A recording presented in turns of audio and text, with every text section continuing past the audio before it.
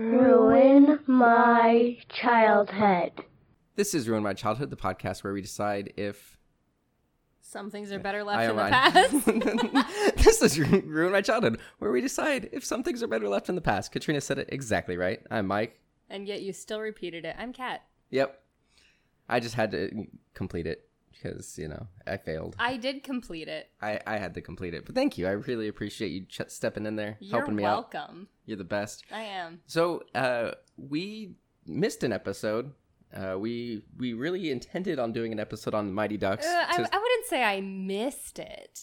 No, I mean, we missed uploading an episode. And we were supposed to do an episode on Mighty Ducks. We watched shirked it. our responsibilities. We watched the movie. We started recording. We had some technical difficulties. And we hated it. Well, I didn't hate it. I hated it. So anyway, Katrina hated it. Her childhood ruined, although she wasn't a huge fan of it initially. I've never liked any sports movies, really. Except The Sandlot. I was a bigger fan of the second Mighty Ducks movie. That's the one I actually saw in theaters. So I liked the original one. It wasn't as good as I remembered it. It definitely had some pacing issues. And honestly, it just wasn't a very believable movie because the kids got too good too quickly. Actually, they weren't even that good, but they inexplicably won. But yeah, we'll maybe come back to the franchise next year when the Stanley Cups come around and do D2, the Mighty Ducks. We'll see. It was a made-for-TV movie level situation. Yeah, I agree. It really wasn't good. The second movie I have fond memories of, and I'd be really happy to go back and watch that one. But for now, we're going to say we're not going to upload that episode. We do apologize for people who may have been excited for that, but deal with it. I don't make any apologies for my choices. Okay. So, Kat... Yeah. What are we going to be covering on this episode? I can't remember. It had Will Smith. Wild Wild West. There we go. I spent many hours on the phone with doctors and my insurance today, so I'm just going to warn you all, my brain is fried. Whatever. I couldn't remember my own address today.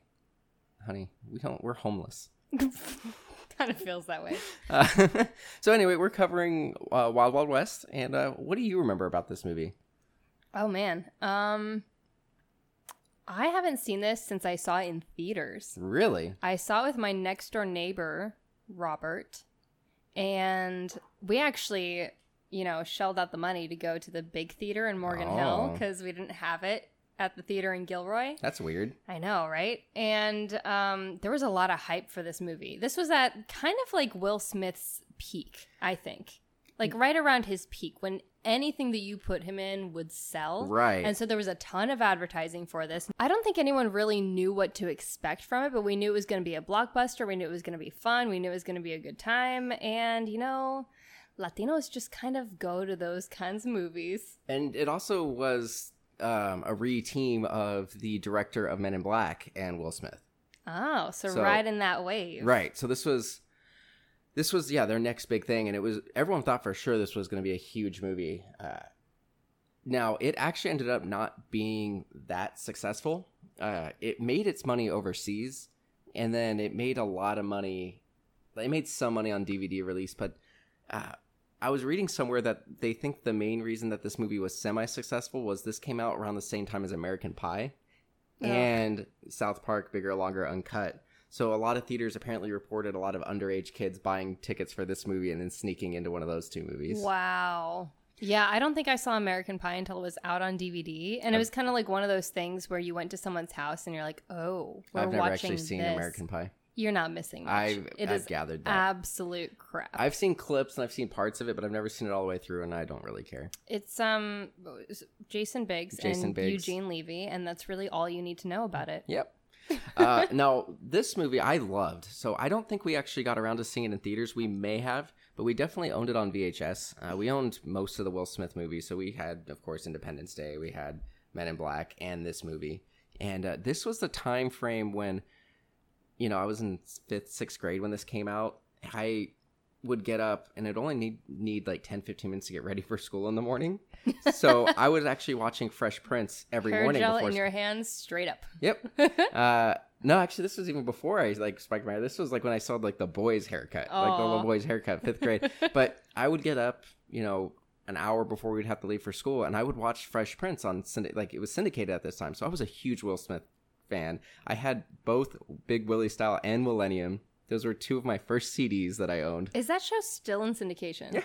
Dang. You can still watch it. I wonder how much of his wealth he's made from other films versus his syndication. Probably a lot. Syndication. But I was a it's big on Will TBS, right? It's I'm sure it's on any channel that does syndication stuff. But I was a big Will Smith fan. I loved this movie when I saw it. I had the sound. I didn't have the soundtrack, but I had the album that had the big rap on it, Wild Wild West with Drew Hill. I had the sunglasses. Burger King had like a tie-in. Right. And you could get the sunglasses, and I had both sets of sunglasses from the movie. So, and you know what's interesting about Will Smith and his career? It's like people kind of rag on him a little bit. Like, why do you have to go so big on making a point to not curse in your rapping? Why is it such a big deal? Why are you still talking about it? And yet, that's part of the reason he got to where he did that's a big part quickly as he did. Because he is so marketable. Yeah, absolutely. And, like, other than, of course, being a talented actor. Now, I don't really feel like his talent really came into play early in his career. For the most part, he was kind of just serving up the same character in different settings. This movie arguably is Western Men in Black without aliens. It really is. He didn't really change things up until really I, Robot, I Am Legend, like mid 2000s. And now we know him as, this great performer. Now he's kind of going back to this style, what he did Men in Black 3. Some bread and butter. Yeah. But I'm actually really excited to go and watch this movie. I loved it. I had it on VHS. I watched it all the time. My brother loved the movie. I remember loving it, but I hardly remember anything about it. Like, I really couldn't tell you any plot points. I probably haven't watched this movie since middle school, high school. I remember something about Salma Hayek. I remember, creepy dude in the wheelchair with the awesome facial hair. Kenneth Branagh.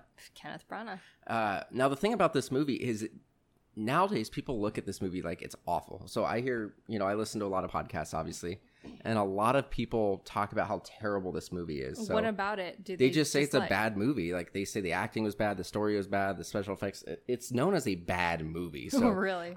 I'm curious as to, if it actually is one, is a bad movie, or if this is still going to be entertaining. So I'm ready to watch it. But before we do that, we should probably read some comments from our listeners. I guess. No, we love you guys' comments. So I got one from, and it kind of ties into something I said already, Brandito the Bandito. I remember the collectible cups at Burger King. I don't remember cups. I remember sunglasses. Oh, I remember the sunglasses. Yeah, I had both sets. I think I had one of those sets. Ronald Reyes Acosta, said, I remember a long and drawn-out story by Kevin Smith about how producer John Peters wanted to include a giant spider in the final act of the Tim Burton Superman starring Nick Cage, which was being written by Smith at the time.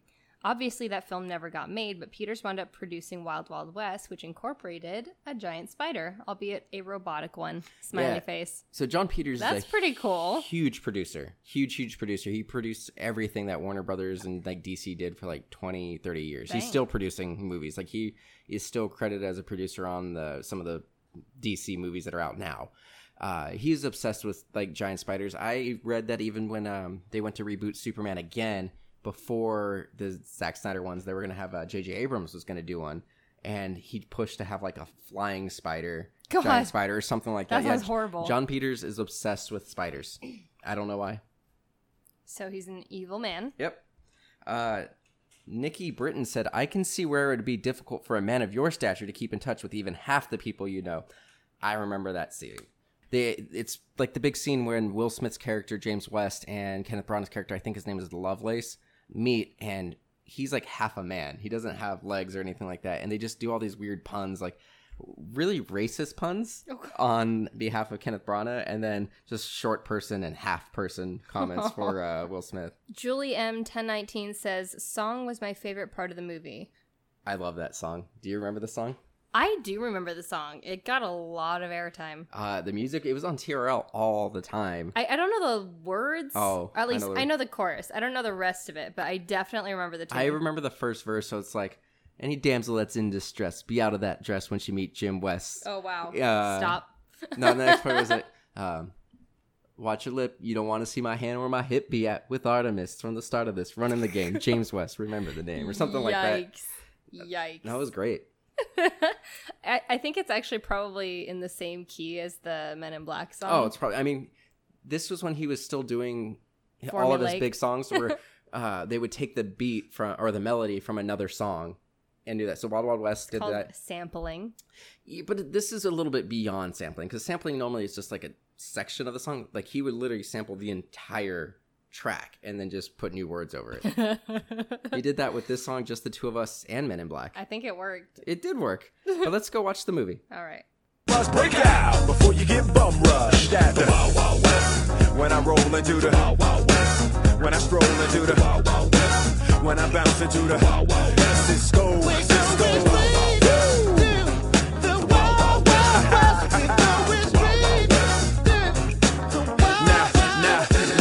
All right, we are back. We watched, I almost said Men in Black. We watched Wild Wild West. Watched Men in Black in Steampunk Universe. Yep. I forgot how steampunky this movie actually was. Me too, because steampunk wasn't really a thing back then. It was very fringe, and then it got really mainstream. Like 15 years later. Yeah, it did. It's kind of, petered out a little bit. But like 10 years ago, steampunk was the reigning rage. supreme. There's a steampunk version of every character you can imagine. Yeah. This movie is definitely weird. There are a lot of things that I think are interesting in it. There are a lot of things in it that don't really make sense. Salma Hayek looked gross. Disgusting. But overall, like, I enjoyed the movie. Do you want to summarize it really quick? Not really. I know you weren't going to do it. So basically, in a nutshell, like Katrina said, this is kind of like a weird steampunk Wild West. This is post-Civil War. But basically, James West, played by Will Smith, is looking for this guy named Bloodbath McGrath and Lovelace, who slaughtered like a bunch of villagers, including Will Smith's family. And he works for like the army. He's like an army ranger. And then there's a guy who, I don't remember what branch of the government he worked for, but Kevin Kline played Artemis Gordon, who is also like a marshal of some sort, who's also an inventor, kind of Renaissance man. And they both end up having to team together because Ulysses S. Grant tells them to figure out what the hell's going on, solve it, and that's pretty much it.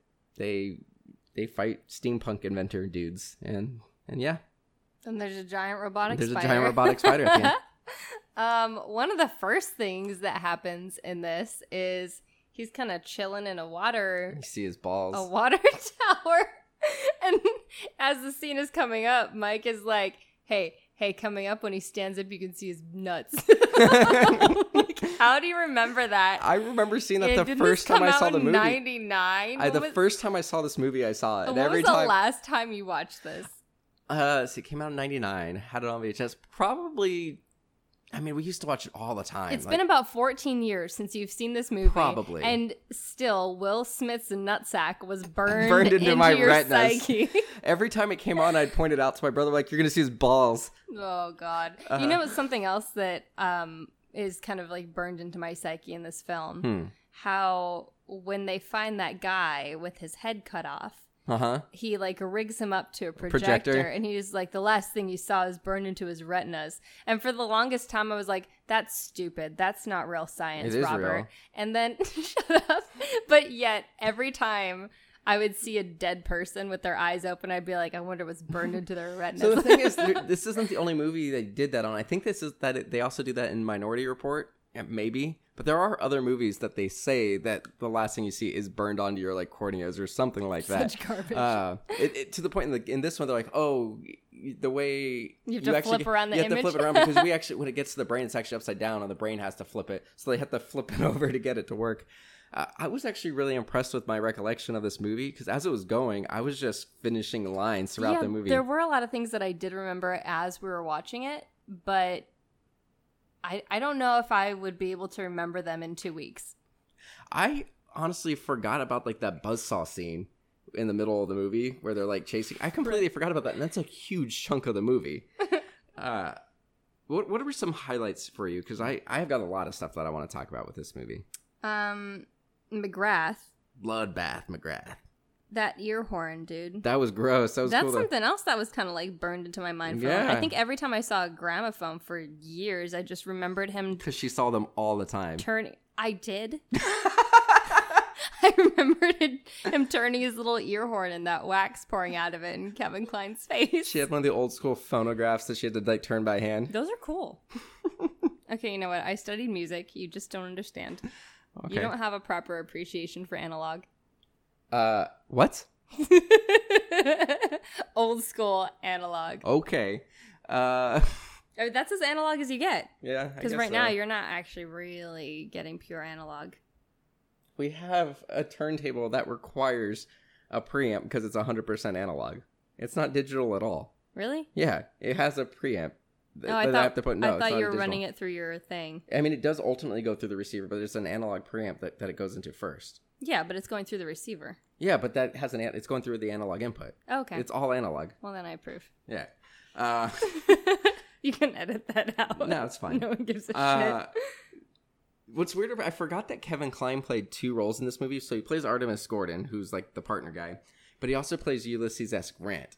So this is actually the second movie that he played a character that looks like the president and is the president. Right. And so he did this and Dave. So he pops up like as the president, and then the president's decoy, and then As the actual president. a really ugly woman. That I forgot about that ugly her dressing as the woman. Although I did remember vividly the scene in the train when he's he's talking about all of his different disguises and the gadgets he has, and he has like fake boobs and they're filled with buckwheat. And Jim West is like, "What's buckwheat?" Everyone knows you're supposed to fill them with vanilla pudding. What? Anyway. Then and now? No, I don't. I've never heard of. What? I don't know what you're talking about. You're but anyway, out. Jim West empties them out buckwheat. Have you ever felt a woman's boob? And then he fills it with water, and he's like, "Now touch my breasts," and everything. There's this whole scene where they're fondling. That was a long scene. It was for a really that long gag. scene. This movie was very sexual. It was. It's a very sexual movie. You see Salma Hayek's perfect, beautiful, you see her butt. Amazing butt. There's a bunch of oral jokes in this movie. There's, you see Will They're straight Smith's up butt. in a brothel. They're in a brothel. Like women half naked. There's a point where Kenneth Branagh's character is talking about how, because he's an inventor, he goes, "You don't think that I could devise a mechanical way to pump and thrust?" And then there's like this machine that is the thing that throws the buzzsaws, and then it has like this big penis-shaped spring coming off of it, and then as he says, "Thrust and give one a pleasure," it starts thrusting. I thought this was a family movie. I thought so too, especially coming off of Men in Black. Right. The same creative team behind it, and it's a pretty dirty movie. It's throughout. not even like tongue in cheek. It's just it's overtly straight up. perverted. Well, and the thing about this movie is it actually went through some extensive reshoots. Was this PG-13? It was PG-13. Oh. But this went through some extensive reshoots. Someone because was slacking when they let Robert and I into the theater. You don't need to be over 13 to go into those movies. It's just it's rated R is where they require it. Got it. So PG-13 anybody can get into.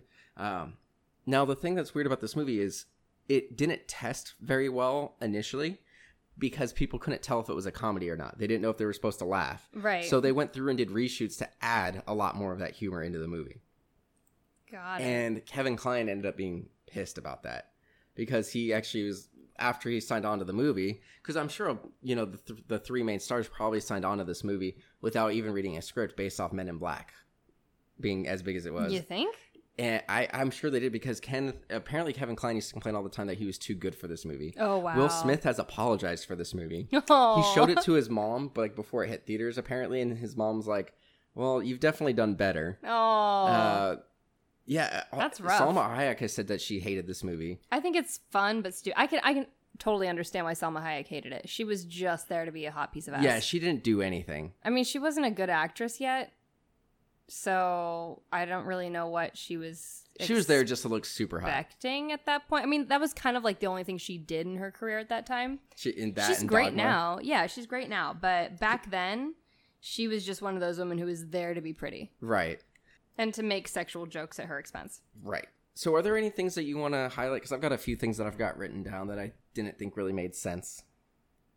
Kenneth Branagh is perfect. He's great in this. He's perfect in everything he's ever done, is my personal opinion. But he steals this movie. I agree. And what's crazy is, so after watching this movie, when I was going through and looking up the trivia and stuff like that, a lot of people say that his accent was terrible and he was overacting and everything. He's definitely chewing the fat, but he's doing what, like, a southern, like what's supposed to be this over-the-top southern caricature would be doing. I thought he was fantastic. The whole thing is supposed to be theatrical, and I Yeah. think that might have been lost on a lot of people because this was before you were seeing like the really big over-the-top stuff hitting theaters. We didn't have Baz Luhrmann on the scene yet. Yeah. We didn't have like that crazy heightened reality for the most part. What was big at this time was like we were getting a lot of weird Eurotrash films like Run Lola Run. We're getting Requiem for a Dream, like that kind of stuff. And yeah, this definitely, and I mean, even Men in Black had a lot of overacting, chewing the fat kind of stuff. But that was more sci-fi. People, Right. I think people went into this not knowing But what it's to also expect. based off of an existing property. This is based off of a TV show,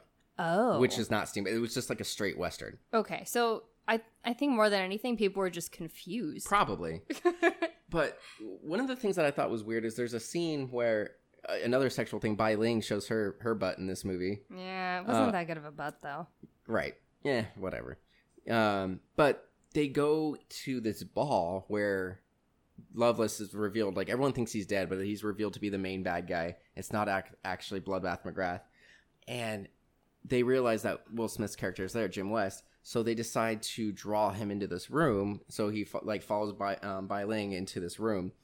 And he sees like a reflection of this guy in her eye that's about to kill him. So there's this round room and there's these giant portraits, like oil painting portraits of some kind. I don't know if it's actually oil painting, but all these portraits up on the walls hanging. And you see this guy move with a rifle and he's going to go shoot Will Smith, right? Or Jim West. And he sees it in the eye and then he goes and shoots. And all of a sudden he pulls his guns out, bah, bah, bah, bah, and, you know, kills like 5 other people. So there was this room that had paintings all over it with men covered in paint to look like the paintings, holding weapons and dressed even more old-timey. So this is supposed to, you know, these are supposed to be old-timey portraits in that time. Why not just like have some guys in that room shoot him as soon as he walks in? Right. Why would you like, put all these people up in makeup and duck paint behind them? a sofa? Right. I don't know, have a peephole in the wall? Right. Any number of things would make more sense. Or, yeah, even having like maybe a hidden room behind one of the portraits that they shoot through. But going through and having 6 men covered from head to toe in paint to set this up. How long were they sitting there? When did they prep this? How did they know he was going to show up? I think if you're looking for this movie to make sense, you're going to be sorely disappointed. Right. But I'm just saying, like, that made 0 sense. I did not understand that at all. You know what was weird about this film? And I think, oddly enough, a lot of things with a lot of, like, a huge CGI budget at this time, the CG looks great. Like, the CG still holds up incredibly. And yet somehow the green screen is shitting the bed. And I don't understand how that happens. The green screen and then the backdrops, they there are a lot of scenes where you can tell that something is a backdrop. It looks very two-dimensional. It's just not lit correctly. And I think part of that was because the lighting is different because they were going for this like really dramatic, really saturated, yellow-toned motif, right? And it just doesn't really work all the time. One thing I did like though visually, it was what they did with the National Gallery. They did like a throwback of the National Gallery where the Capitol building is being built, and that was pretty cool to see. Especially like if you've been to DC recently and walked around there, it's fun to see stuff like that. To kind of go on your point of like the weird green screen composition, towards the end of the movie, they end up taking the spider. Because President Grant takes their train, and they have this like decked out train that has like secret compartments that flip around and everything like that, so they can hide under the train. So the president takes their train, so they end up taking the giant spider. But initially it's zoomed in on where you just kind of see their head and shoulders, and they're just kind of bobbing up and down, and it looks like they're riding horses. And then it zooms out there on the spider, but the amount that they're bobbing up and down doesn't match the movement of the spiders at all. Because the whole point is they want to make this joke that they're on horses, right? But by the time you zoom out, it's like, are they just bobbing up and down while they're standing on this horse? They're dancing. Yeah. I mean, yeah, when you see that spider at the end of that fight scene where they kill Loveless. Well, his name is Arliss Loveless. Right? Oh, is it? I don't know. The spider's kind of like hanging off a cliff. You'd think they would be a little like, nope, I'm just going to leave that right there. Nope, they need to get it. They climbed up in that precariously teetering spider just to walk it out of there. Honey, that's a WMD right there. Yeah, that was the first time our nation heard weapons of mass destruction, is this film. Did they actually call it a weapon of mass He destruction? called it a weapon of mass Oh, destruction. I didn't know that. I was just He being said funny. he's building weapons of mass destruction. I'm like, oh, okay.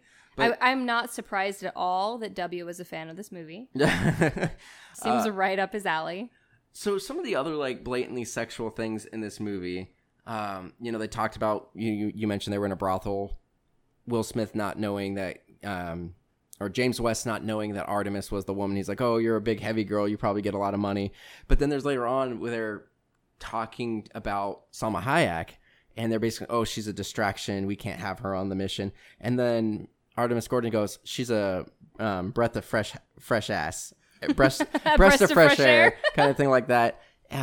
And stuff like that. Like, it was just, I didn't even write down most of the stuff. I was surprised how sexual this movie was. Just like, it was a very. So when we first meet Loveless, he makes his entrance that is absolutely amazing. He like pops up through an exploding Lincoln head, a giant Lincoln head that straight up explodes with like red confetti everywhere. I loved his entrance, but immediately after that, we see his sex dungeon. Yeah, because Salma with all Hayek's straps and character stuff. is like in there in a cage, and that did not register in my 11-year-old child, mind no. at all. Not at all. And now look at him like, that is straight up a Well, sex dungeon right there. There's just, well, and he even says that he finds ways to pleasure women. He just needs to be propped up in such a way he can do it. Oh, God. And later on, there's a scene, like, even more, there's actually some, like, homoerotic jokes in the scene where they have, like, the magnetic coils around their necks that are they're getting chased by the buzzsaws.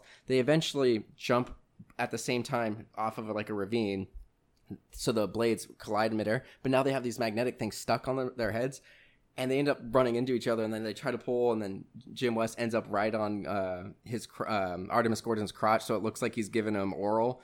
It's really over the top. It is over the top. I didn't remember that at all. It was the end of the 90s. Like, any comedy was going to have some cross-dressing and some homoerotic jokes. Right. I mean, That's just the way it went. This is the same year as The Spy Who Shagged Me. We already had the first Austin Powers movie. So we see Kevin Kline in drag more than once in this film, and he makes a genuinely ugly woman. He actually was only in it the one time. Later on, you think it's him, but it actually wasn't him. It was just a redheaded big woman, and then he was actually dressed like in like a Davy Crockett like costume. So he makes a genuinely ugly woman, whereas Will Smith, when he's dressed up, they have to cover his lower face because honestly, he just kind of looks like Willow. Like, he's pretty. He's pretty as a woman. And then when they take off that mask on the lower, they've got a bunch of stubble on him. That's the only time in this movie where you see him with a bunch of stubble. He's pretty smooth most of the movie. Because they had to create this contrast to actually make him look more masculine, because he's got like a weirdly feminine face, or I guess androgynous face. When you really pay attention to half. He's got a pretty face. Well, the thing that just made that scene even weirder. So I guess the overall, I mean, we really simplified the plot at the beginning of the movie, but the major real plot of the movie is Loveless was a Confederate captain. He lost his legs, 35 foot of intestine, a liver, and like he lost a bunch. And shortly after, the ability to reproduce. Shortly after, Robert E. Lee and Bloodbath McGrath surrendered, and so he's pissed. So he ends up killing the remainder of like the Confederate army at one point, right? And then he signed an alliance with France, Britain, Spain, and Mexico. Right. He just gives them back their land. He gives them back their basically. land, and he takes like the crappy parts. Like he takes Montana, Wyoming, the Dakotas. Right. But whatever, he takes that. But his whole plan is, Dakotas. So rude. What if we have people listening in the Dakotas? Oh well. Is there anyone in the Dakotas? There's nothing out there. In North Dakota, it's Fargo and Dakota. Bismarck. Oh yeah. And then South Dakota, you've got Mount Rushmore. That's it. So anyway, he's got that, and so he has Grant. He's trying to force Grant to surrender, and then Will Smith shows up in drag, and he gets a lap dance in front of all the world leaders. I mean, he doesn't have a lap, but you think any world leaders at the time are going to turn down a lap dance from what they perceive to be a black woman? That is right up there. alley. Jefferson wouldn't turn it down. Oh my God. So one of the other things that's weird about this movie, and we haven't really touched upon, is all the gadgets. So we've talked about it being steampunk. But Gordon has all these like spring-loaded contraptions. How did he have money for all that? He's a government agent. It still doesn't make any sense. He might just have. He's a white man in the Wild West. He may own property. Have and you have money. seen the way federal employees dress? He might have money. So back then, a lot of people got into law. Well, no, not really. A lot of times, law enforcement were the poor people. He might have had money already because he's educated. He went to MIT and everything. So he probably already had money and funded a lot of his gadgets himself. But he had like hypno belt buckles. He had like spring-loaded things. There's even points where he's known for having all these things. So when they go to get the magnet things off their head, he's like, "Where's your tool belt or your tool pouch?" He goes, "Oh, I must have dropped it." And he goes, "What? You don't have it on some spring-loaded contraption that shoots out your ass?" And they're like, "No, that's the first place they would have looked. I know from experience," or something like that. So the gadgets are pretty cool. He ends up he invents a motorcycle and an airplane. Taking things from the Wright brothers. Oh, his motorcycle was terrifying. It would but not work. Completely badass. It was cool. I would love to see someone make that for some kind of it would cosplay. not be stable. No, it wouldn't. But it's fun. It was one of the bicycles that has like a 20-foot diameter front wheel and then like a 6-inch diameter back wheel. Right. I mean, that's obviously hyperbolic, but you know what I mean. Yeah, I mean, this movie's fun, but if you're looking at it from an is this appropriate standpoint or is this absolutely PC not. standpoint, all of that goes out of the window. It's very typical, and it's typical of 90s movies. One thing I do appreciate at the end is that Rita Escobar, at the end, you find out she just kind of played them. Like, she used her sex appeal to her advantage because she's like, yeah, so Escobar isn't my father, he's my husband. Right, and the whole time she's flirting with both of them, like, "Oh, you're so smart. Oh, you're so courageous," getting them to like work for her. But they also kind of feel like jerks at the end because they're like, I mean, we were kind of hoping to get some, and yeah, they should feel like jerks. Yeah. Unfortunately, in this entire cast for this movie, all of the women, she's the only one with any significant dialogue. Actually, I'm not really sure any of the other women characters really get that many lines other than the woman that Bailing gets a little bit. that Will Smith is naked with in the very first scene. So she gets some lines. Rita Escobar has some lines. The rest of them are basically like dressed up fembots. There's Amazonia, Munitia, Miss Lippenreader. And honestly, the one he's with in the water tower is just Girl in Water Tower. Yeah, like, she that's doesn't even so have a sad. name. They couldn't even given her a name. That drives me bananas. Like, when I'm given a script by someone for something that they're casting, and they don't even give the woman a damn name. Like, the men usually have names, and then the girl is just girl or wife. And I'm like, oh, for frick's sake, you can't even just call her Karen. Right. Like, throw the girl a bone. Like, and I agree with you. The only argument I can have for it is a lot of the times, if they don't say the name in the movie, I can almost get it. But I think it's gotten slightly better. You do see like a man in Subway on movies now, but like if for her, like because they didn't say her name, that's the most obvious identifier other than if you were to say black woman, because she was the only female person of color besides. Right. So and then the poor woman who. What's Will Smith's character's name? Jim West. The poor woman who West mistakes for Gordon. Her character is Dora lookalike. Does she even talk that entire time? No, They dance with her. They drum on her breasts. She just goes, "Oh." Yeah, she just makes noises. Like, they couldn't even give her some lines? Nope. Come on. Yeah, that is strange. And then also like that weird scene when Loveless and Jim West meet in person the first time. I have it written down. I don't know if I necessarily want to say all of it, but just kind of like some of the highlights of this thing. So Dr. Arliss Lovelace says, "Mr. West, how nice of you to join us tonight and add color to these monochromatic proceedings." Yikes. And then Jim West says, "Well, when a fella comes back from the dead, I find that an occasion to stand up for, to be accounted." And then it just kind of goes on there. They say a coon's age, half that, But then at least West like throws it back in his face, when he presents him with his first costume option, and he kind of slides into like the stereotypical slave talk from old movies. So yeah, that would not fly in today's films. No, and of not course at all. none of the ways that women were presented in this film would fly these days. And so it is kind of nice to see some contrast in how far we've come, unless you're Quentin Tarantino. Like, we've made some progress. I think action movies are making progress. Action movies are making progress. The problem with Tarantino is he does do a lot of the weird, like, foot fetish stuff, but every one of his movies does have a strong female character. He's brilliant, but he's a little crazy. He is a little crazy, but it's like you look at, obviously Uma Thurman in both Pulp Fiction and both Kill Bill movies.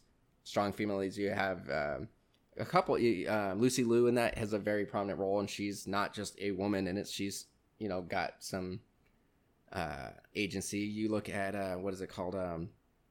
Inglourious Basterds, same thing. The French woman in that movie. She's doing stuff, so it's, it has gotten better, but anyway, I just had a couple things I wanted to bring up. We're almost in. So at the end of the movie, they invent an airplane to catch up to the mechanical spider, end up crashing the plane pretty much immediately into the spider. Right.